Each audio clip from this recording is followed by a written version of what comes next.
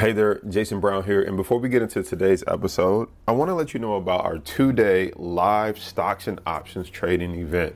This event is taking place June 24th, June 25th in Metro Detroit, Michigan. This event, we're going to be breaking down fundamentals and how to have fun researching stocks. We're going to dive into primary and secondary indicators and walk you through the best technicals to make sure you time your entries and your exits. We're going to be talking about options, how to generate six figures from the stock market, and a whole lot more. There's going to be some networking where you get to connect with other 6, 7-figure and other entrepreneurs and traders in the room. We also have some really cool, fun activities planned so that we can get outside of the classroom setting and bond and connect and have some fun with each other. So if you're interested in checking out our 2-day live event, we only have about 10 tickets or less left. We are almost sold out. So visit powertradesuniversity.com/event. That's Power Trades, TRADES, university.com/event to learn more about the 2-day event and grab your ticket. And we'll see you in June. Do you feel like you were meant to live a life of financial abundance? Like you know your money is supposed to work harder for you than you work for it? Maybe you heard about the stock market and the new millionaires being created and wonder, why not me? Maybe you want to invest in the stock market, but you don't know where to start. Maybe you have a 401k or an IRA, but you want to enjoy your money now, not just in retirement. Maybe you've already had some success in the stock market, but you want to take it to the next level. Working for somebody else and watching free YouTube videos will only get you so far. To truly be financially free, it takes a strategic game plan, an investor's mindset, and a willingness to take calculated risks. When you're ready to get out of the rat race and onto the fast track, join us here where we break down how to manage money, how to navigate the stock and options market, and how to approach investing with the right mindset. I'm Jason Brown, stock market coach and options trader, and this is the Money Markets and Mindset Podcast. What's up, family? Jason Brown here, and I want to have a real conversation today. And I want to talk about the problem that we as Black people face, especially when we reach an iconic threshold such as a millionaire. And so I just want to break some of these down, get some stuff off my chest, and really just enlighten people to what we go through. I'm also going to share with you at the end why I'm wearing the 5-year millionaire trader shirt and talk to you about the movement that I'm starting with respect to helping people ideally become or start their journey to become a millionaire, hopefully within 5 years. So let me talk about problem number one. And this is from my personal experience. So I'm not speaking for the entire culture, but there are some aspects that I believe other Black individuals experience. So problem number one is, we finally get to a point where we make some money, you hit millionaire status, you become a millionaire, you're able to afford some really nice things. And I noticed that in our circles, sometimes we're afraid to talk about money because we are afraid that our friends, that our family who are not maybe doing as well financially may come and ask us for some money, or there's this kind of burden that's put on you that's like, since you're doing well, you should be able to loan me some money or be able to help me out. And one of the issues with that is it's a lot of hard work and sometimes it's just smart work. It's not always hard, but it's a combination of hard work, smart work, and figuring it out to get to the million. And what I found is once you kind of hit that level, I thought like having $1 million or having a net worth million or a combination of both, which I've hit, I thought that was like the holy grail. It's not till you get there till you realize you're one lawsuit away, you're one car accident away, you're one event away from not really having it all. And that's not to live in fear or anything, but the point I'm trying to make is that you don't necessarily get there and feel like, oh, I just got all this money that I could just donate to everybody and help everybody out, because you really just kind of crossed that line. And now it's time to build generational wealth, long-term wealth. It may be time to take some calculated risk and some things to see if you can get to 5 to 10 million. And so it's not always just like, oh, he's a millionaire. This person has it. They can help us out. They can give us some money. But when you're like, look, I don't got it. I ain't got it right now. Sometimes you can get looked at with the side eye. Like, look at the car you drive or look at the watch you wear. It's like, yes, I rewarded myself with some simple luxuries to keep me motivated on this journey. But that doesn't mean I just got Scrooge McDuck money where I'm just swimming in money in my living room that I can just loan out and give out to either random people or family members. Problem number two, being a Black millionaire, is that, we're excited about being a millionaire. We came from slavery. We came from, all kind of trials and tribulations as Black people.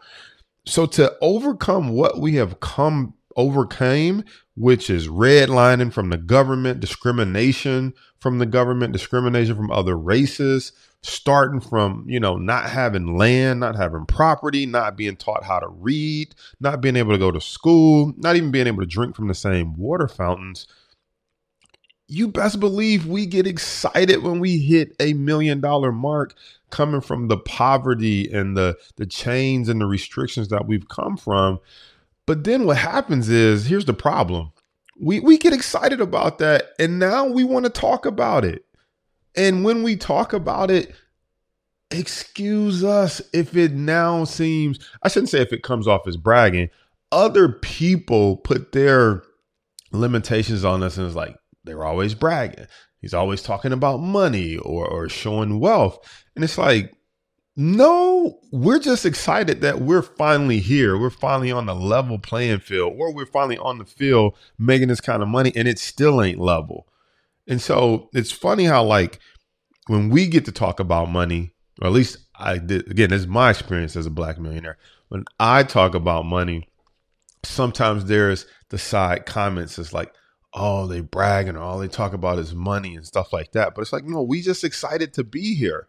We just excited that we finally are at a level in a place in life that we only saw other races and wasn't sure if it was quite possible for us, because number one, it used to be illegal for us to get that type of money. It used to be illegal for us to have our own land, our own property. We were considered the property.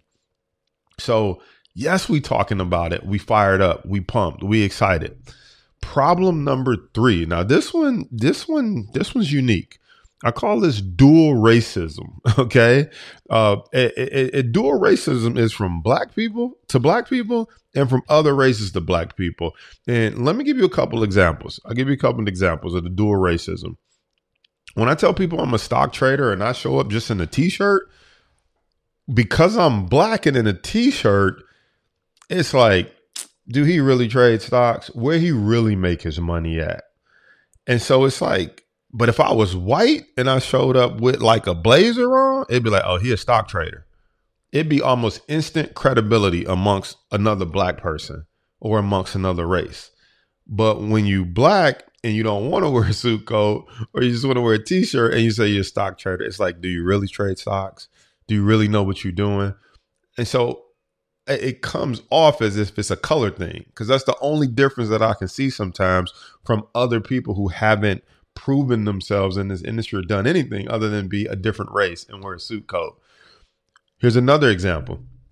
I pull up at the gas station, local gas station. I pull up in the Rolls Royce, get out, I get some gas.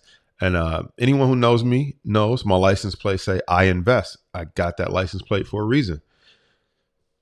Soon as I get out the car, couple of they were either Arabic or Chaldean. They were non-Black, and they didn't mean any harm, but I'm talking to my best friend on the phone. I get out and they're like, can we see the car? Oh, that's a nice car. I'm like, yeah, check it out. Literally, one of the guys asked me, what do you play? I'm like, come on, man. What do I play? And my boy on the phone, he like, man, that's racist. And I'm like, look, I don't play nothing. Read the plates. I invest. And I'm like, oh, what do you invest in? Stuff like that. But that's what I'm talking about with that dual racism. It's like, Black man jumping out of a Rolls Royce has to either rap or play sports. Like, didn't ask me, like, what do you invest in? Right? Couldn't be. because you either have to rap or play sports. Now, I told my best friend, I'm like, look, I ain't take it personal. I kind of take it as a compliment that we are finally able to drive the things that used to be reserved for only rappers and for basketball players. We're able to wear the Rolex watches that used to only be reserved for drug dealers or basketball players or people in those industries. But I did want to bring it up. It's a problem. I call it dual racism, right? You get it from the black side, where it's like, do you really trade stocks? What do you really do? And then you get it from other races, like, what do you play? Like, as if we can only play basketball and rap, but I ain't tripping. That's why I'm out here like, okay, I'm going to be more vocal about being a millionaire, how I did it, and about helping more people, which is why we creating this movement, 5-Year Millionaire, and we got trade around it. We don't play basketball. We don't rap. We don't sell dope. We trade stocks and options. We own businesses as well. Let's talk about problem number 4. Problem number 4 is, this one is the most ironic to me because I've had success in the stock market. I recorded videos of making $100,000 in one day. And in anything in life, when you have some success and you're passionate and you're excited about it, people say, find a way to work in your passion. People say, find a way to do what you love. You'll never work a day in your life. When it comes to the stock market, I'm like, I love it. I've had some success. I continue to have some success. Why don't I teach it? Why don't I build a business around it? If I can work in any industry, why don't I work as my own stock market coach and help people? And then here's the problem though. People have this attitude of, if you're so successful, then why do you teach the stock market? And I'm thinking, is this even a real question? Like, who do you want to teach you about the stock market? Somebody who's unsuccessful? Like, to me, that's the most dumbest question in the world. If you're so successful, why are you teaching? You just answered the question. Because I'm having some success is why I'm teaching, and I'm excited to help other people have some success. So it's just an ignorant question, in my opinion. If you're so successful, then why are you teaching? Okay, how about I've become unsuccessful and teach? Will you sign up for me to teach you then? Is that what you really want? And so it's just a ridiculous issue or problem that I see in this industry, is that when you know something, you're passionate, and you have some success, why wouldn't the next step be to teach and share and help people? And of course, I built another 7-figure business around teaching my passion. Why wouldn't I do that? It's kind of like LeBron James leaving the NBA and starting a basketball camp. You'd be like, if you're successful, why are you starting a basketball camp? It's like, because he wants to help. He wants to give back. Or put a different way, you don't go to the coach and say, if you're so good at basketball, why aren't you out there dunking the ball? It's like, what are you talking about? We go to school and we pay teachers. We go in debt to pay teachers who have never had success in a field to teach us something. We go to school, go in debt, and learn marketing from a teacher who's never marketed. We learn business from a teacher who's never been in business, and we sign up for that all day and go in debt for it, and then get excited when they give us a piece of paper because we learn from somebody who actually never did anything in the industry that they teaching us, but read a book. But then when someone has done something in that industry, had some success, come to teach, we get questioned, if you're so successful, why are you teaching? Oh, that one probably burns me up the most. That is the one that just like, I just want to flick people the bird when they ask me that, or they type it on social media, these keyboard warriors. All right, let's talk about problem number 5. Problem number 5 is kind of the opposite of problem number 4. You become successful, and then you like, all right, fine, I'm not going to teach nobody. Then you get accused of not reaching back, or in my hood, they say, you forgot where you came from. Oh, you too good for us now. You too good to share with us how it all works now that you done figured it out. So it's like, okay, when I try to teach it, it's like, if you're so successful, why are you teaching? Then if I don't teach it, it's like, oh, you too good for us now. You bougie. You done moved on. You done graduated. You forgot to reach back and help somebody else. It's like, oh, really? Really? Really? Or you try to reach back and help people and everybody expect you to do it for free. Right? Everybody expect you to do it for free, which that's a whole nother issue. But the point is, if you don't help people for free, you stuck up. If you don't help people at all, you forgot where you came from. It's like, no, I remember every day where I came from. That is why I'm working so hard to never go back to a house with bars on the window and people stealing our cars and our cars sitting on bricks, and we scared to leave our windows open because we don't want people to see our TV because we're afraid they might steal it. No, I remember exactly where I came from. Thank you very much. Problem number 6. And this is our final problem.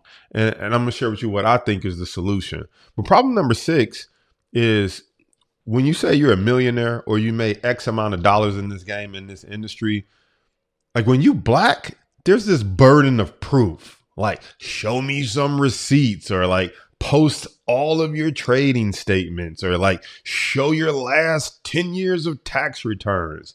It's like, where does it stop? I've recorded myself making $100,000 in a day several times. And they'd be like, well, show us the full year. You show them that. You'd be like, well, show us last year. You'd be like, there is no amount of proof that is going to help you believe that this is true. The only issue is that I'm young, I'm black, and I ain't wearing a suit. Because no other place. Do we go to Warren? I don't even want to bring Mr. Buffett into this.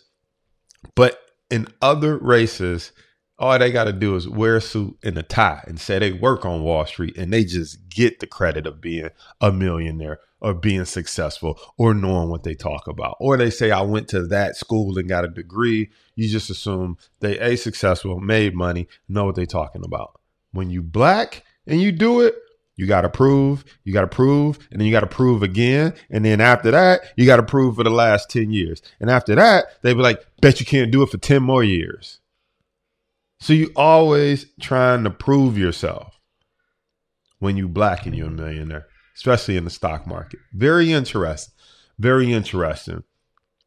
So as I think about this is why I created this movement called 5-Year Millionaire. There's a book out by Rachel Rodriguez. She's also a social media influencer. But one of the things that really touched me, her book is called We Should All Be Millionaires. And I thought, she's right. We should all be millionaires. I mean, it'd be so cool if all my friends were millionaires. Can you imagine the parties we would throw, the places we would visit, the foods that we would eat and not worry about who's picking up the tab? But then I took it a step further and said, yeah, we should all be millionaires, but how? And so I'm trying to help people the best way that I know how to become a millionaire and to get in that club. And for me, that is the stock market. It's one of the only places where you don't have to have a great business idea, but you can come along and put money with the people who do have a good business idea. It's one of the only places you don't have to be good at managing people. You can come and invest in the companies that already have great leadership and great managers in place and know how to manage their people. It's one of the only places where you don't have to figure out how to build the next iPhone, Chat GPT bot, or anything like that. You can just come along and invest with the companies and the people who do know how to do that. And you can come along for the ride and become a millionaire. See, becoming a millionaire, I found out, is a formula. And the formula that most people subscribe to is work your job, which is nothing wrong with that. I worked a job. I still have a job. My job is to serve our members, our community, our traders that have invested in our program. But most people's millionaire formula is, if you put, $200 every paycheck away into your 401k, and at the end of 40 years, maybe by the time you're 59 or 60, if you start while you're 20, maybe you'll become a millionaire. And I said, man, I don't want to be a millionaire when I'm 60. I mean, I do, but I want to be a millionaire in my 30s, 40s, and my 50s. And I want to enjoy it along the way. And so I reverse engineered the formula. And I said, okay, how do we do this in a shorter time frame? And what I found is that you can start with literally less than $5,000. And if you earn a certain percentage, which I break down in the program every month, which you can do with call and put options, when you know how to do it, you literally can become a millionaire in 5 years. Or as I like to say, you become a millionaire in about the same time that it takes to get a college degree, but without the debt. And so I am fired up. I am on a movement.